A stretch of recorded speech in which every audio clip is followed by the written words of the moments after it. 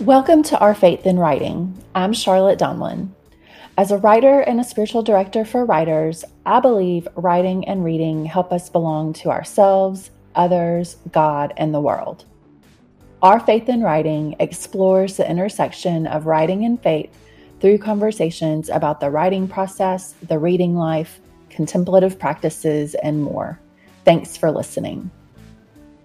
You're about to hear an episode from one of my old podcasts that explores themes connected to our faith in writing.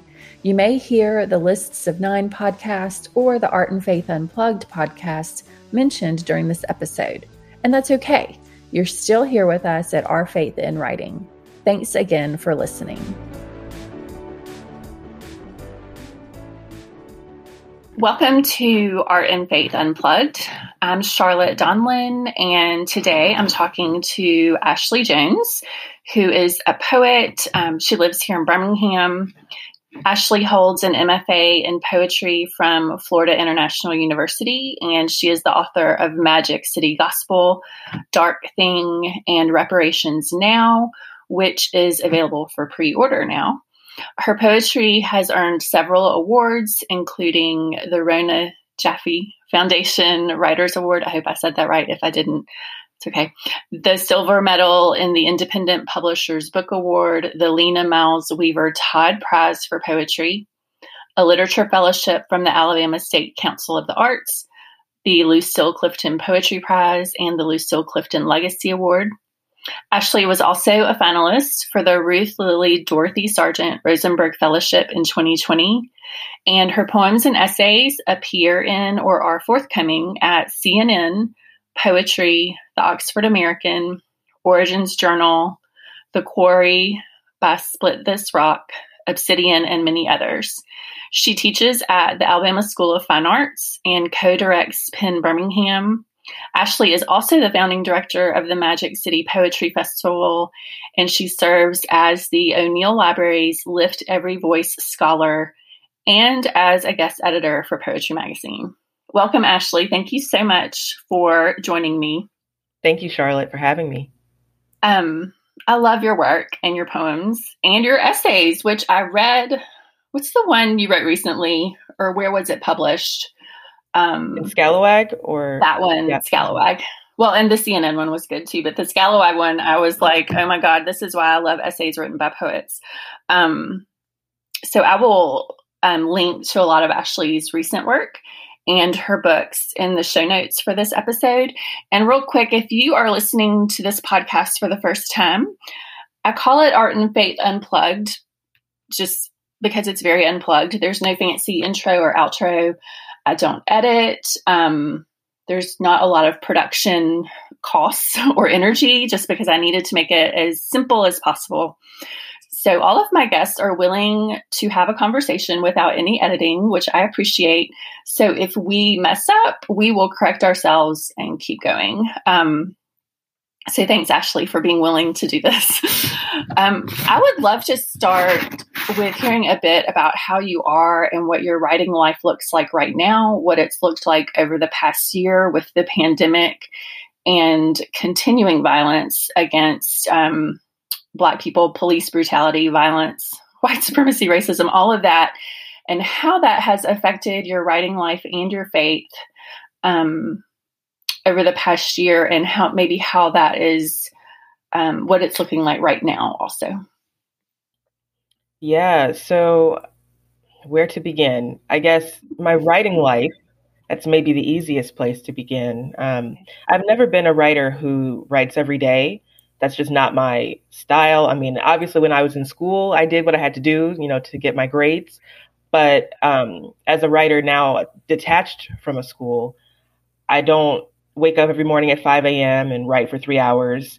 I don't hold myself to word requirements or anything like that. I write when it's time to write.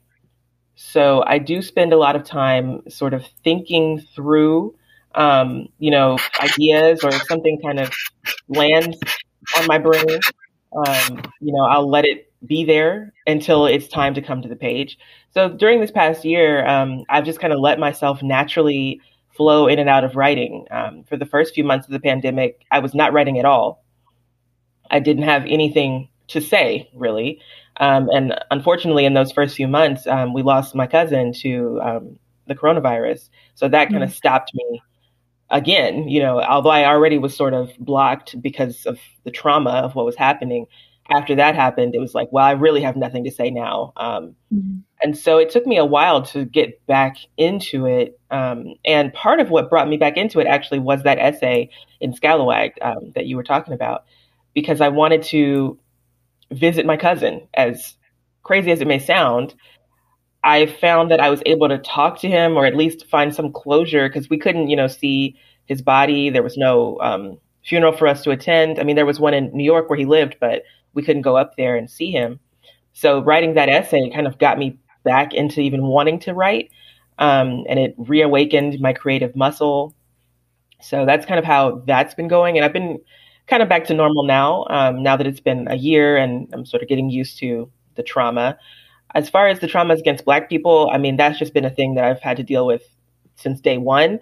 I mean, I will say last year, I didn't immediately start writing about what was happening. People, of course, would ask like, hey, do you want to write about this murder that you just, lived through? Like, no, I definitely didn't want to do that. But I guess the difference last year was that other people seemed to finally feel the same way I did. Before it's like me and like the other Black person in the room would be like, man, it really sucks that people kill us. But last year, it did seem like there were others who were like, hey, it really sucks that people kill y'all. I now admit that you are being murdered, So, yeah. And my faith, I think, has been getting stronger actually throughout this time, which maybe is to be expected in a crisis like the one that we're living in.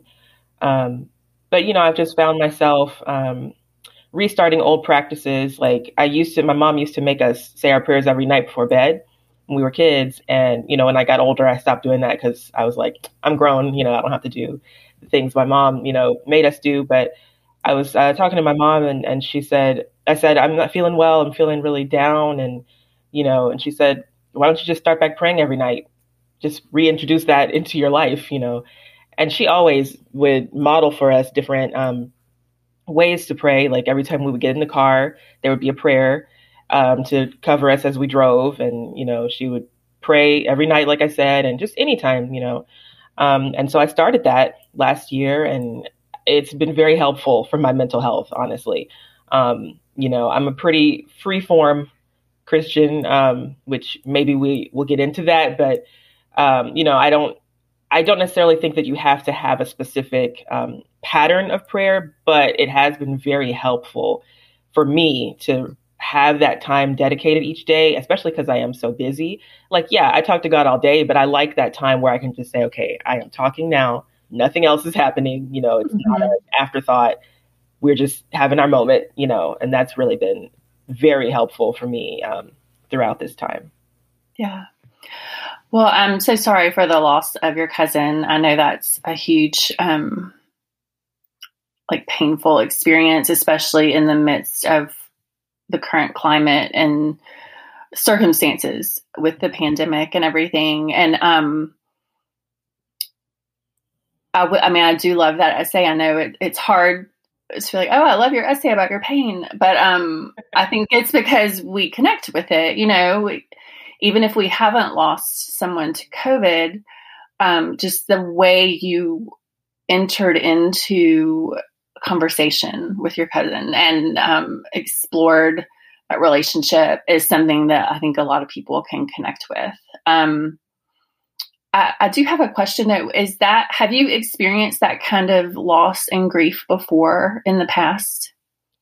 Unfortunately, yes. I'm no stranger to losing family members. I have some friends who are in my age group. I'm 30 for anyone who is listening and curious. Okay. I have some friends who are my same age who've never lost anyone.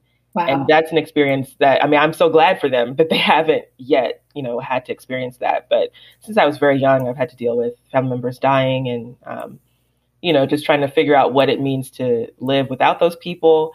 And it has been actually very enriching to discover how to communicate with those people now that they're gone. I'm very I often say, like, maybe I'm a little too woo woo for some people, But I really do believe that spirits are real and that your ancestors really can communicate with you in some ways.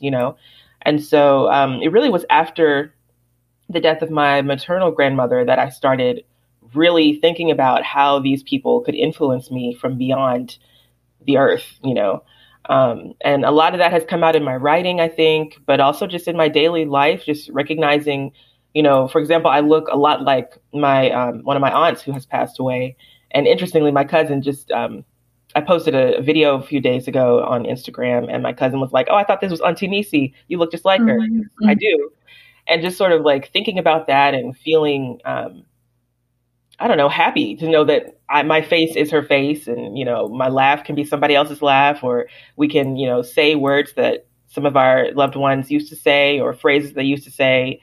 I've been communing in that way with those spirits because it helps to live without those people, to kind of recreate them in some way, either within yourself or within conversations with other people who knew them.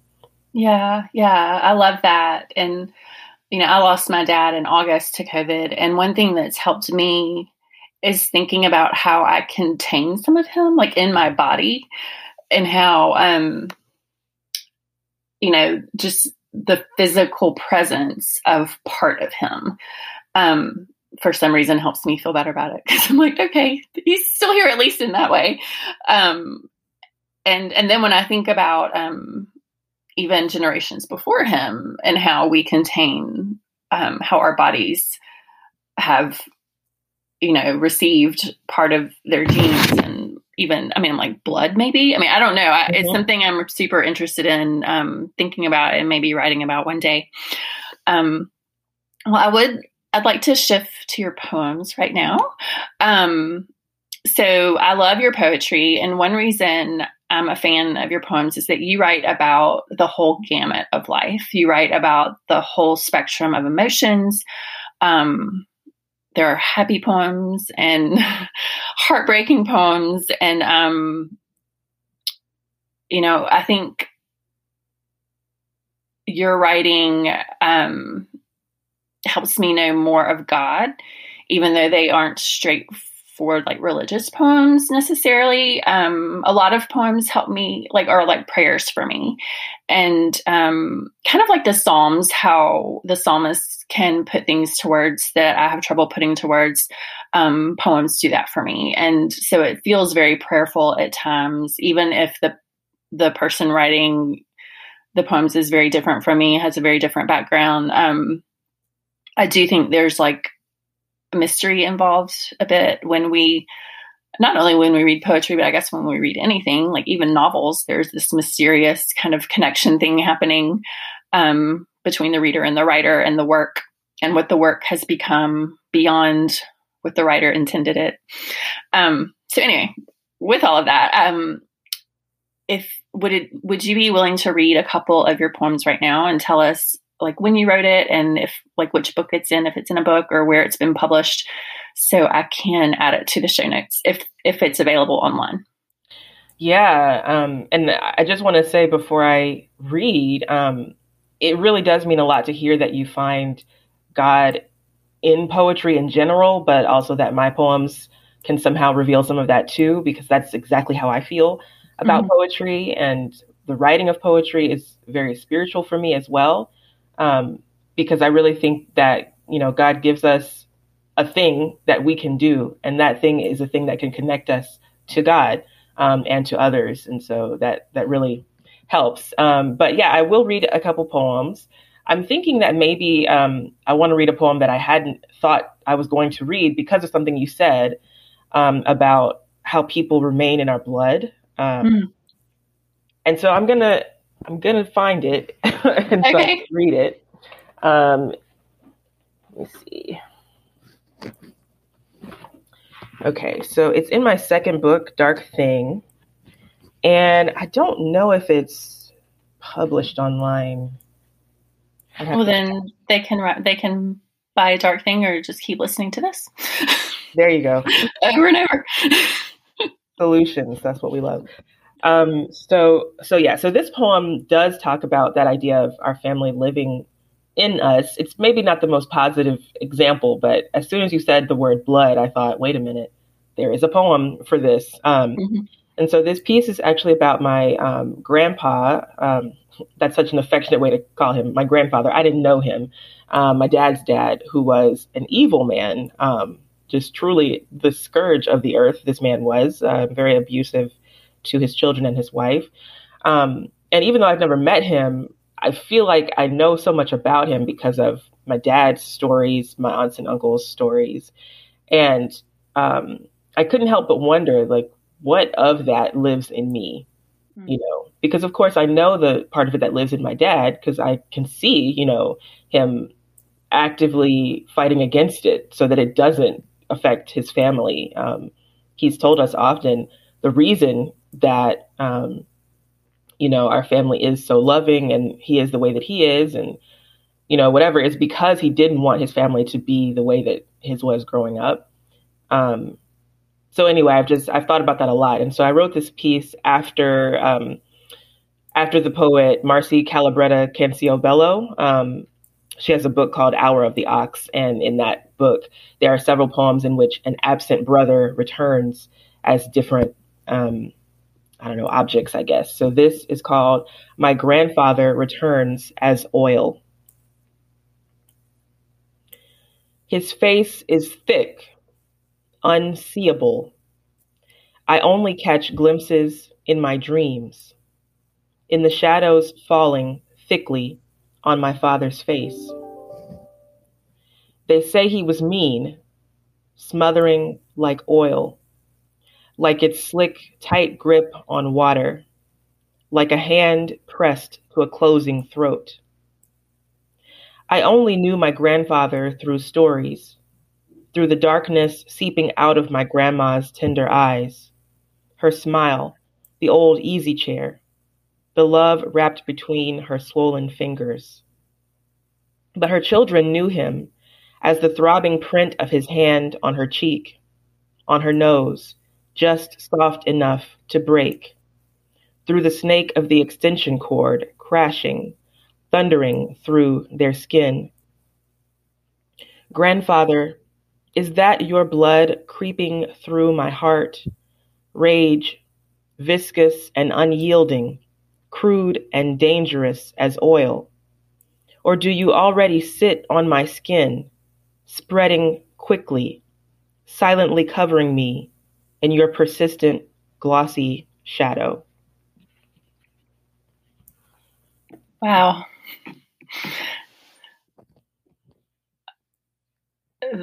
There's so much I could say about that poem. It's stunning. Thank you for reading it, and for writing it. Yeah. I love the images and his shadows on your father's face. Was that the line? Is that what you said? I think so. Yeah. It's hard for me to remember immediately. But I have Dark Thing somewhere, and will write a bit about that poem in the show notes or on my Substack newsletter. So I want to engage with it more other than just listening to you, although I do think there's value in listening and sitting and hearing and not responding verbally immediately. Right. Well, is there another poem that you'd like to read now before we talk a bit more about some influences on your creativity and things like that? Sure. I do have another one here that I brought especially to read for you, because I just feel like maybe you'll understand when I start reading it why I think of you when I think of this poem. I think of you as someone who is always concerned with faith and also with life. And this poem is about those things. I didn't start writing about faith confidently until maybe a little bit in my second book, but definitely in this third book.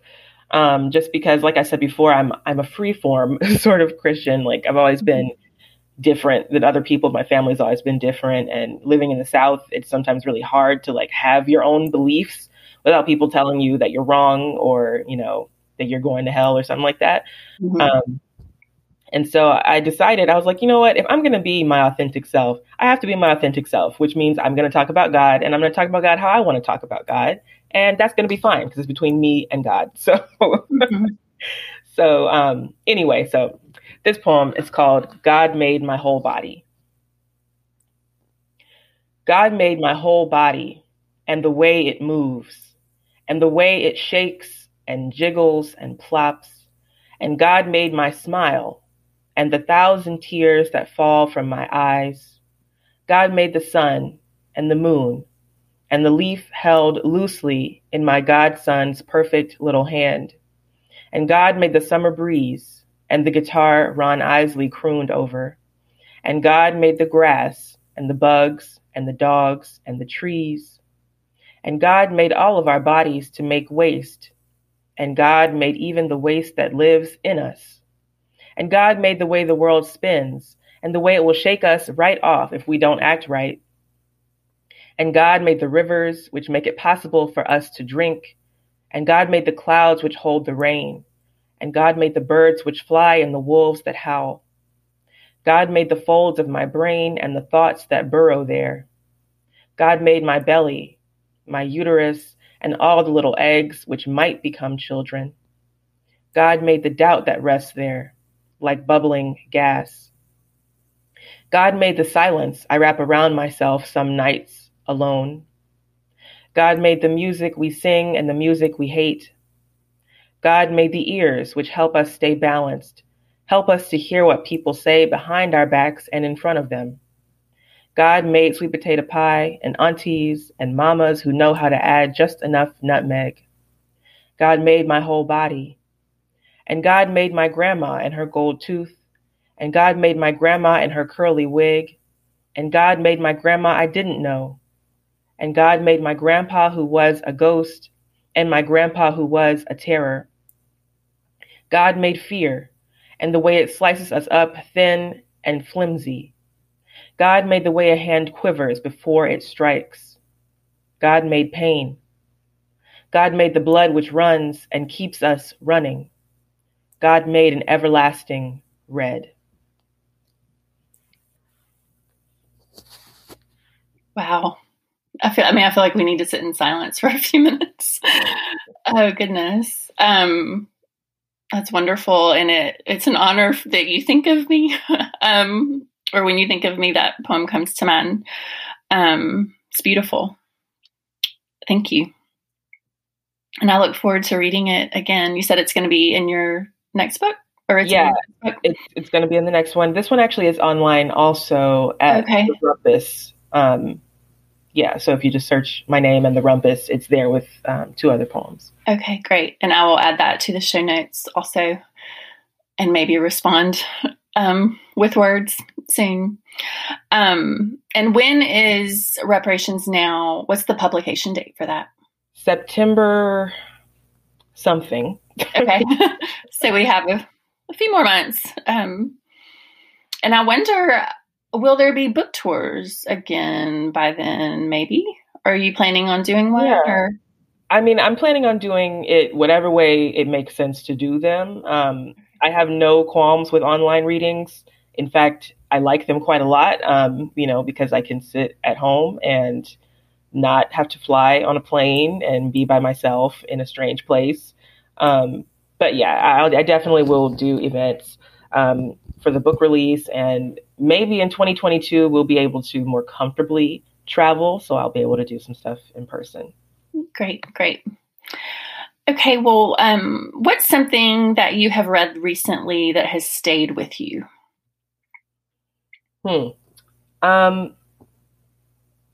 That's a good question, and I am laughing because I feel like every time somebody asks me anything, I end up at the same place.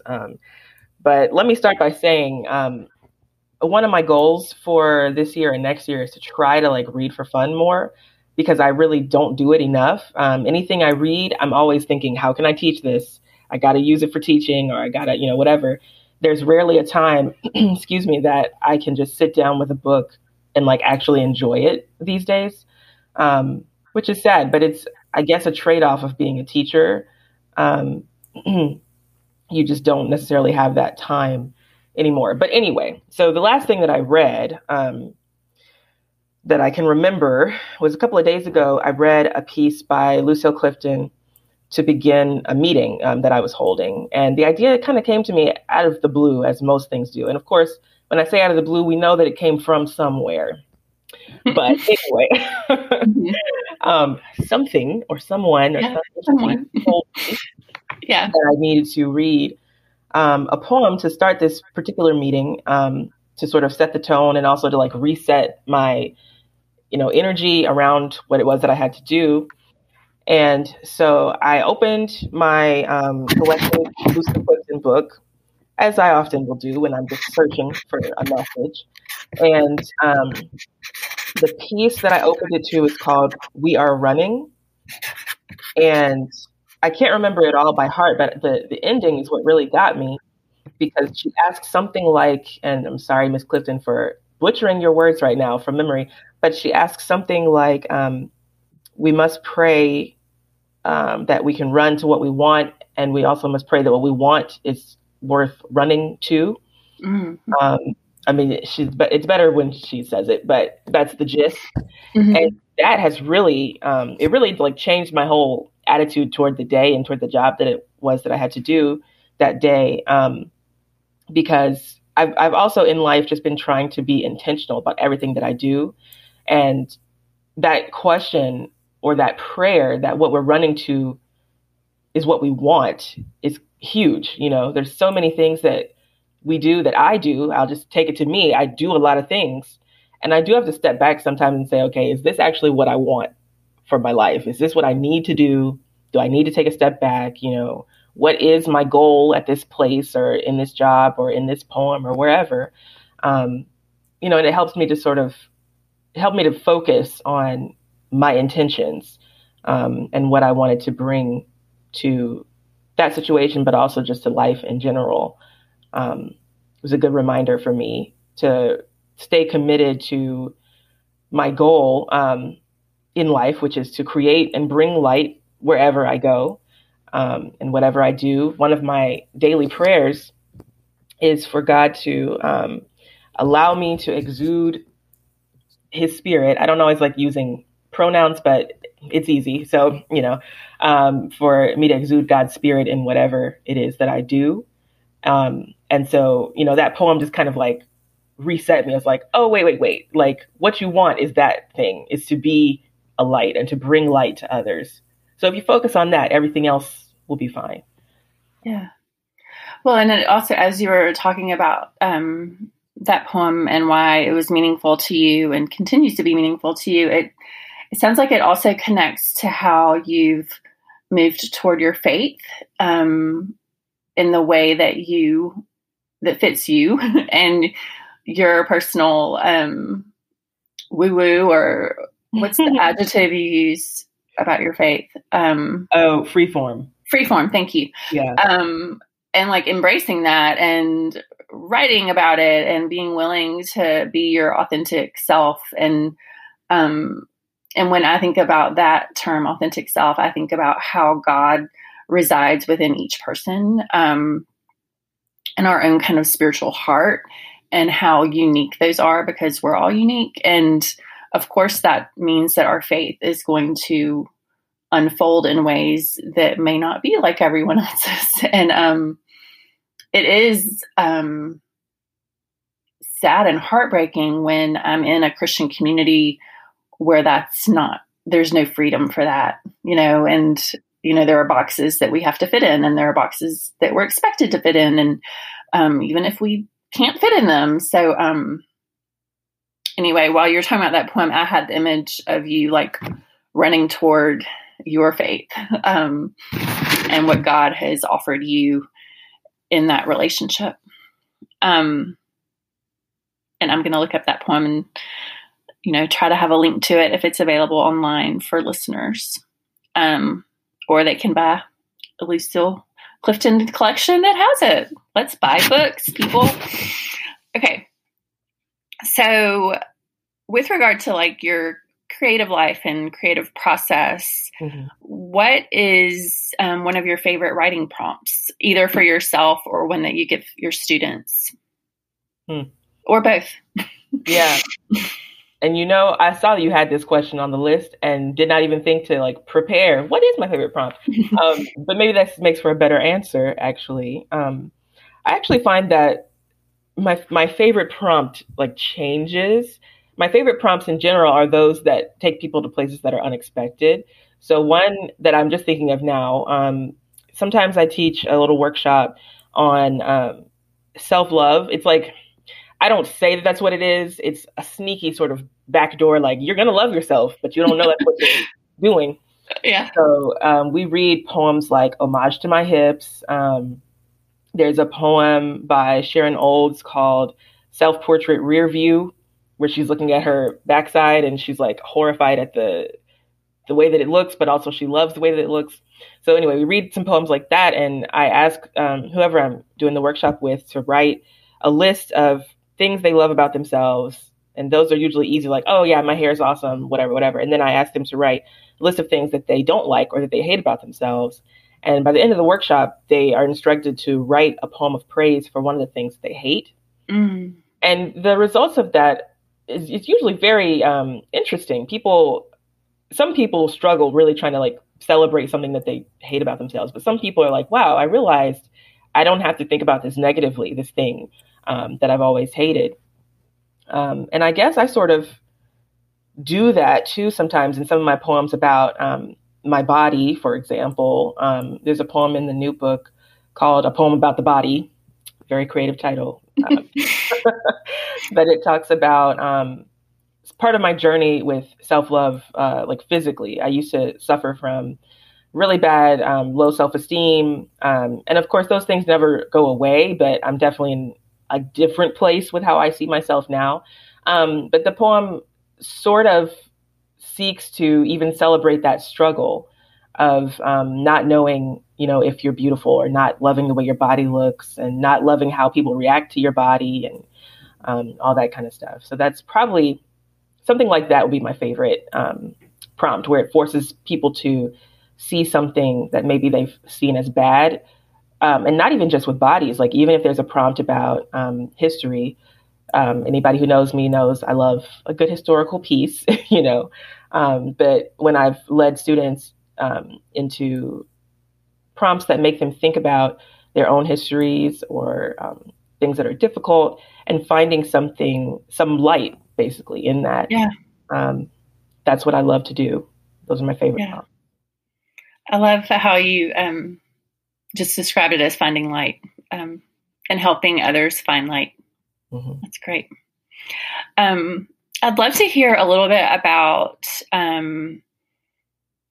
what you think about nurturing creativity in your life and others' lives, and maybe some ways you nurture your own creativity and creative life, whether it has to do with writing or anything. I mean, I know one way you do it that I might mention later, but or that appears, or I'll say it now. Your fashion posts, I love them, and it feels like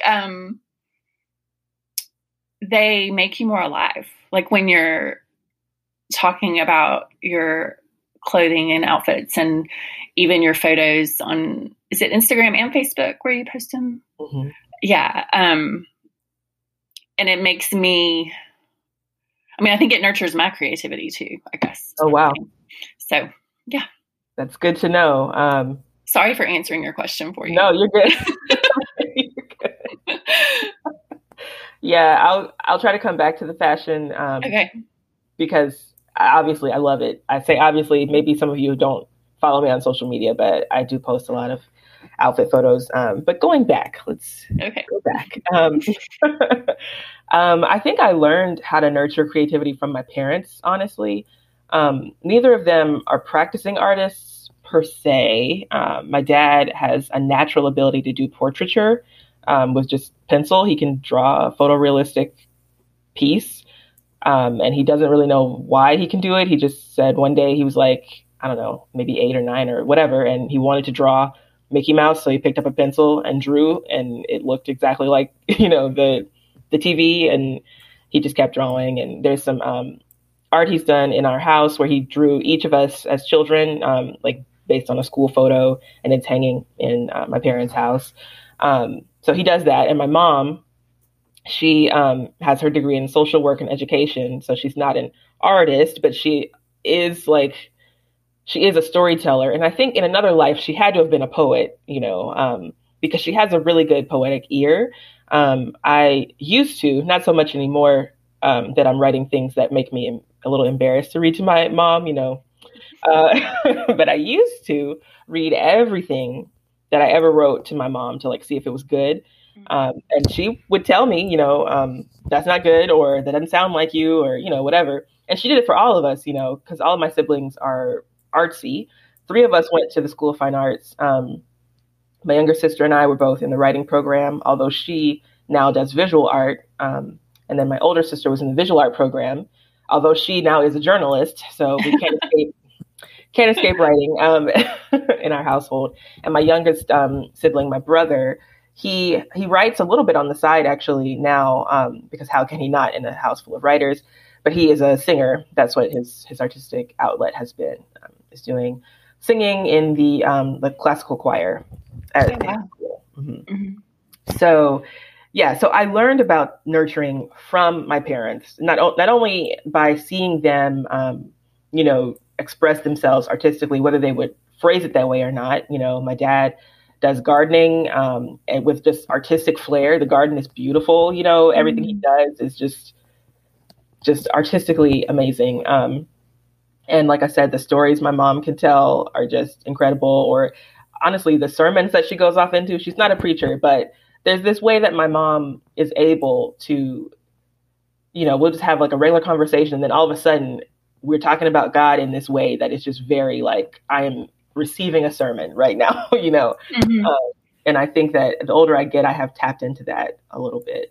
But just the way that they let us be artsy, weird kids, they didn't judge us for it. They encouraged us to do art. When we were really little, we drew all the time. We played with clay. We got to sing songs. We read a lot.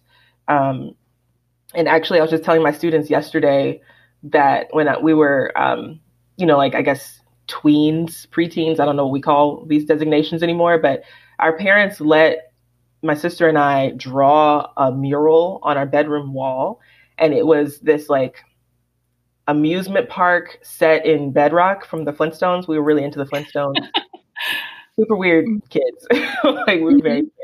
But we drew literally with colored pencils, crayons on our walls. And our parents were like, yeah, that's great. Do that.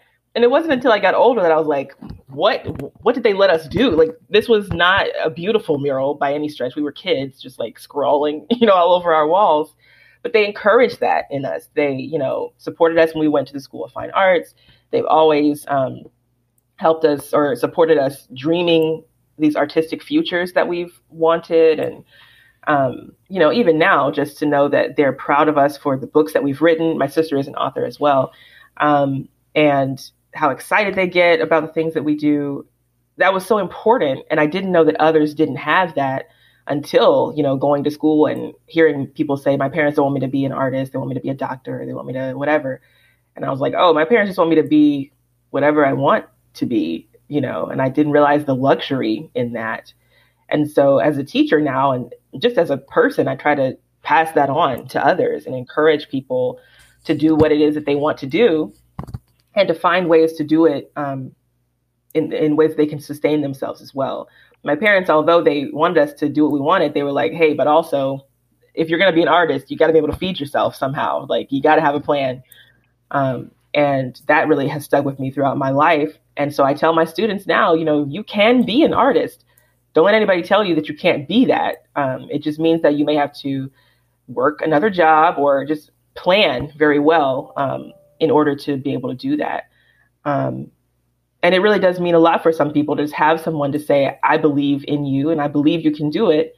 Or even for me, one of the reasons I even went back to teach at ASFA is to be visible, just so students could see, you can have an active career and be from Alabama and, not be, starving. And, it's just important, people's lives can be changed just by knowing that things are possible, or that people believe in what they're doing, and that their artistic inclinations are not strange or shameful or a hobby only. That was a tangent, I think. I'm sorry. Yeah, that's great. Like one of your mother's sermons. I know your students appreciate that. My kids are around your students' age, and very few of their peers' parents would let them draw on walls. 99% sure. We let our kids do, creative things like that, but I know how uncommon that is. And I love that your parents were like that, and that you offer that to your students.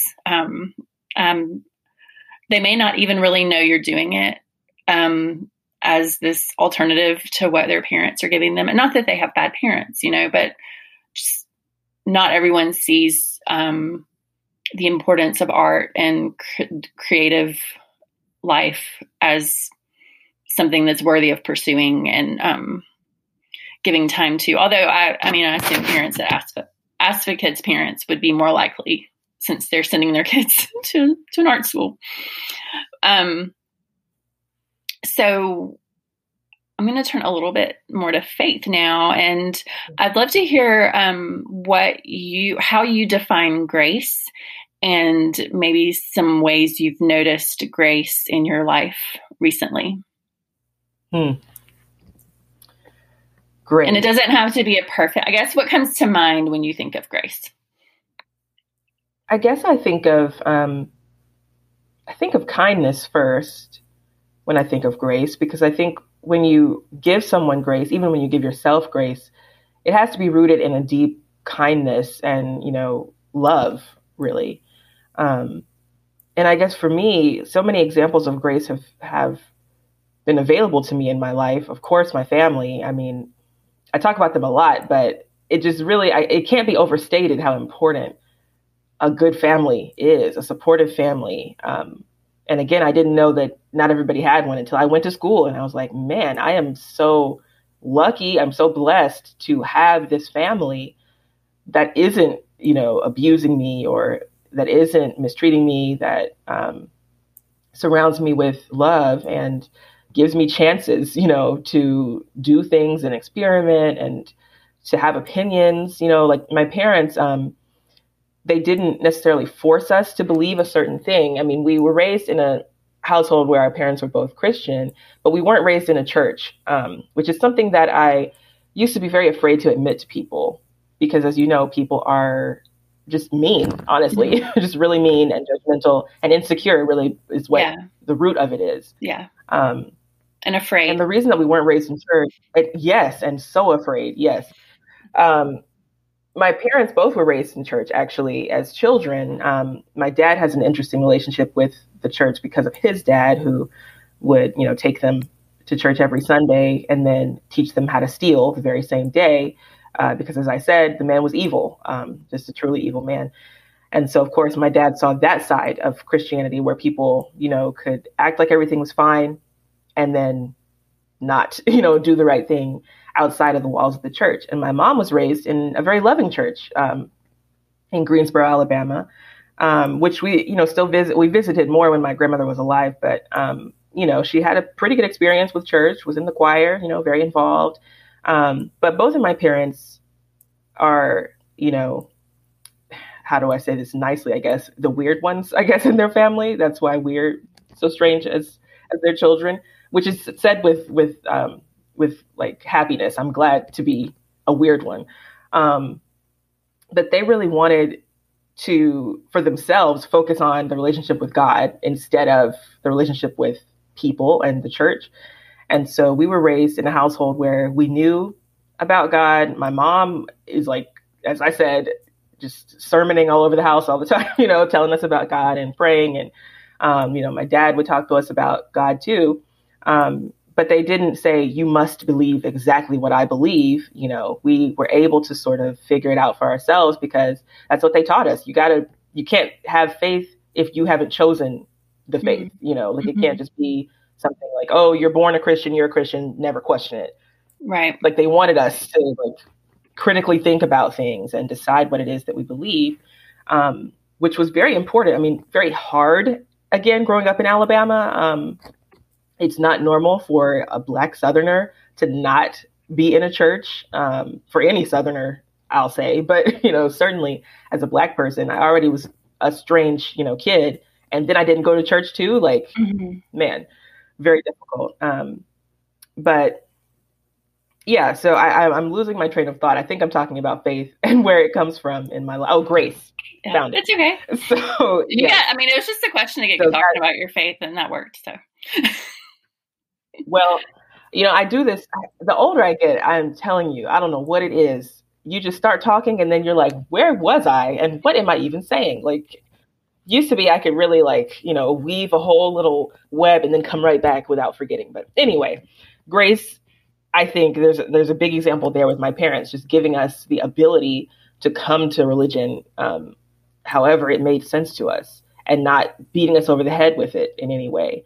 And in many ways, that has made my faith stronger and more unwavering throughout my life because I've seen my parents living as, really good people, doing the right things and caring about others and caring about us. And I've been able to develop my own relationship with God without having to feel like I have to fit in a specific box. I have to wear specific clothes. I have to believe certain things. We were also raised in a household where we were taught to respect and love everybody. So I am politically liberal. I always say because of my religion. Like, right. If it wasn't for the grace and the love and the respect that I feel I'm given by God, I don't know that I would feel the way that I do. Like, if all I knew about Christianity was, if you don't do this, you go to hell, everybody hates you if you don't do this, then yeah, I could understand how you might end up being the way some people are. But for me, it's because of God that I'm like, yeah, okay, I love everybody. How could I not, love everyone and want everybody to thrive in whatever way it is that they want to. So that's what I think of. And also just giving grace to myself to believe what I believe and be who I am and not be ashamed of it. That has been a huge theme for me in this last few years of my life, just really being okay with who I am and not being afraid of people's rejection of me or judgment of me. Because, I mean, for one, it's not about other people. I'm here and God put me here and we're the only ones, who have a say in any of that. I can be who I am because that's how God made me. That's the end of the sentence. There's no, need to even modify it. But also I have found that I get some of this power and strength and confidence from others who have lived authentically also. I think about Lucille Clifton, of course, and how she always showed up as herself. And even that is a kind of grace to say, here I am opening the door for you because I myself needed an open door, So yeah, there's my long and winding answer to that question. That's great. That's great. And the end of your answer actually leads into something I was going to ask you about next, which is your writing community and what that's like. People who aren't even living anymore, mentors, living or dead, peers. I'd love to hear about what your writing community looks like for you and if there are elements of faith in any of that, and maybe a couple ways you receive and offer encouragement to each other.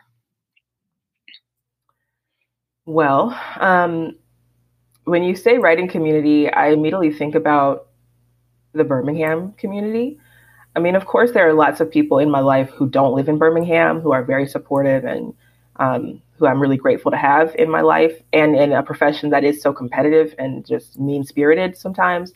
But I do want to talk specifically about the Birmingham community because I think it's very unique in that there seems to be mutual support everywhere you turn.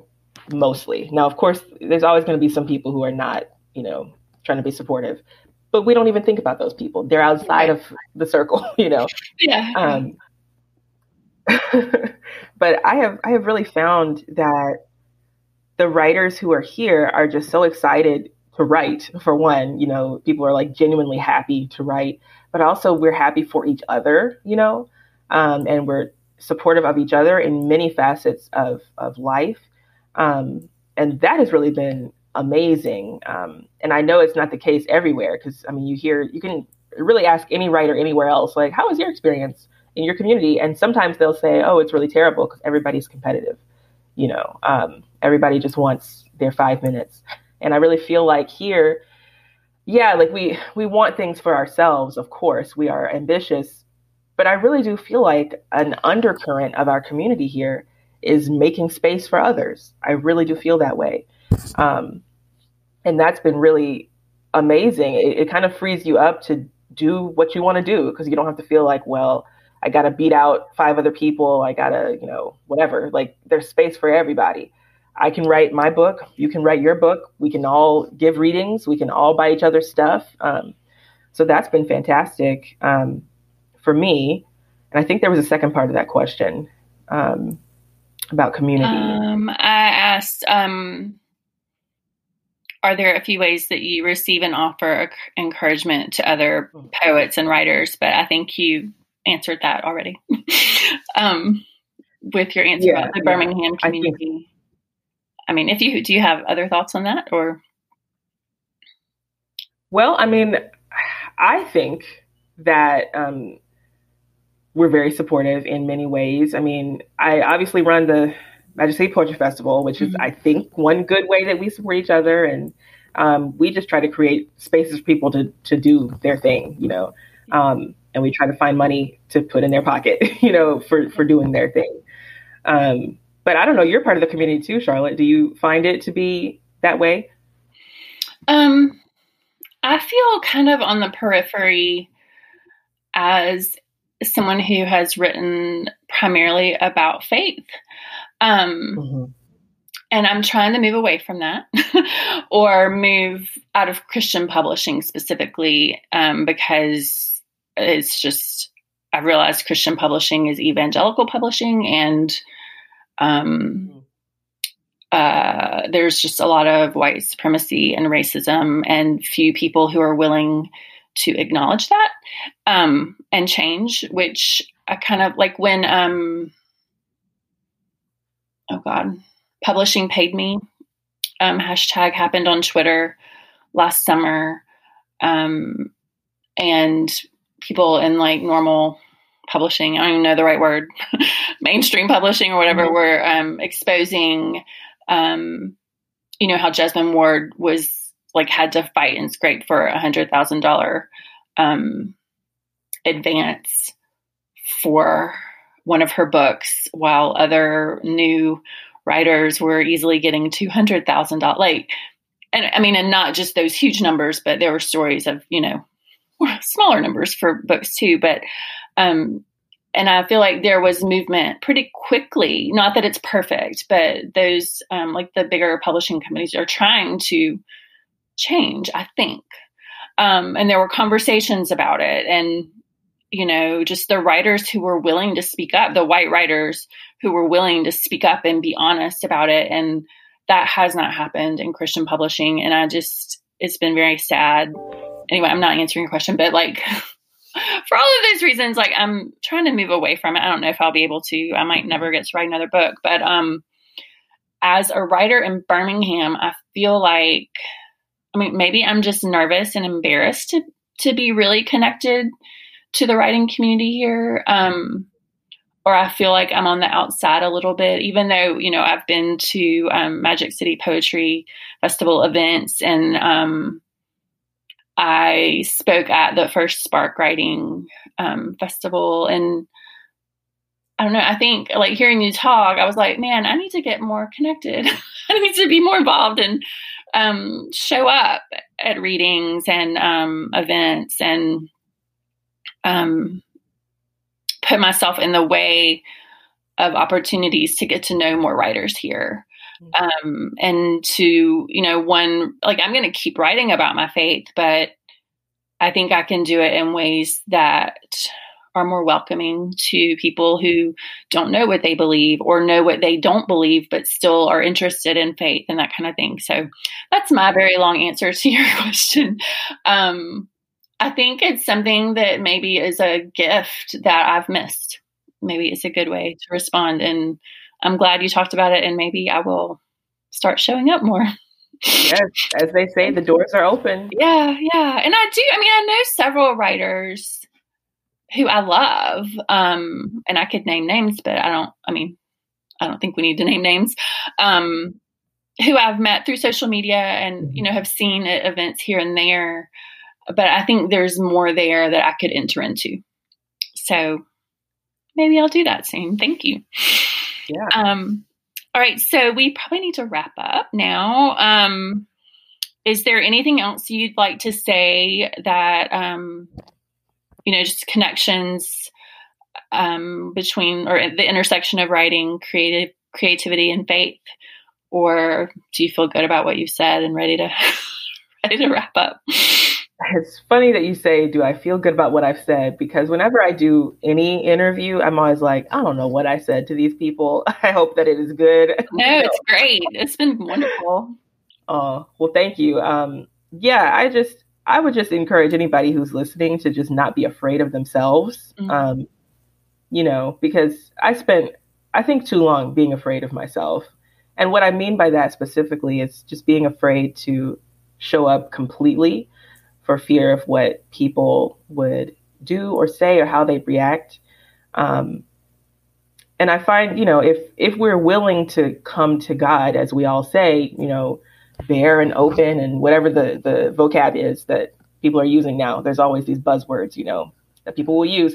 But whatever the terms are now, if we're willing to come like that to God, then coming to the world like that should be easy, and it really is very liberating for everybody. If I walk into a room and I'm me completely, other people feel more comfortable. It just happens. When other people come into a room and they are themselves completely, I feel more comfortable.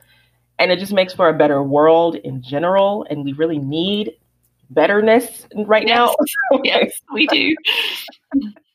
We need it so desperately. And I think people also are more willing to listen when they see you just being yourself.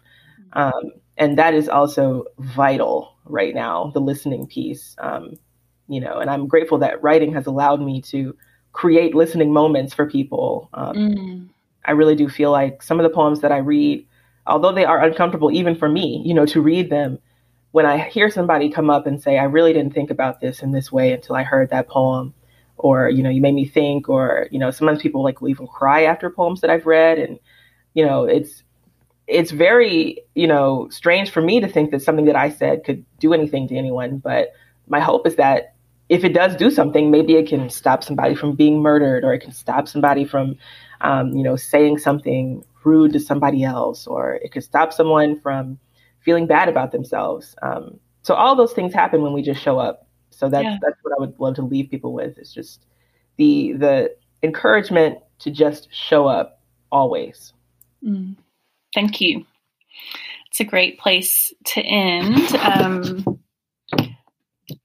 And I could respond to that, but I'm not going to. I try to not talk too much when I have guests on my podcast, because I'm here to listen to the guests. Can you tell us where to find you online real quick, or if you have any readings or events coming up online? Yeah, so you can find me on my website, which is www.ashleymjonespoetry.com. Just bought my domain last year, so it's real shiny over there. But yeah, you can find poems and all that kind of stuff over there. All right. Thanks so much, Ashley, for this conversation. It was wonderful. I knew it would be. And I just really appreciate you and your work and your writing and your life. And this was a delight. So thank you. Yeah, thank you. All right. That's all for this episode of Our Faith in Writing. Thanks so much for listening and giving your attention to the ways writing and reading help us belong to ourselves, others, God, and the world. I'd love for you to visit us online at ourfaithinwriting.com, where you can find more information about my spiritual direction for writers and other contemplative offerings, read essays and articles by writers who care about faith, and learn more about our partners and sponsors. I'd also love to connect with you on social media. You can find me on Instagram and Twitter at Charlotte Donlin. Subscribe to Our Faith in Writing wherever you listen to podcasts, and don't forget to rate and review the show, letting us know how these conversations help you feel less alone in your writing life and your reading life.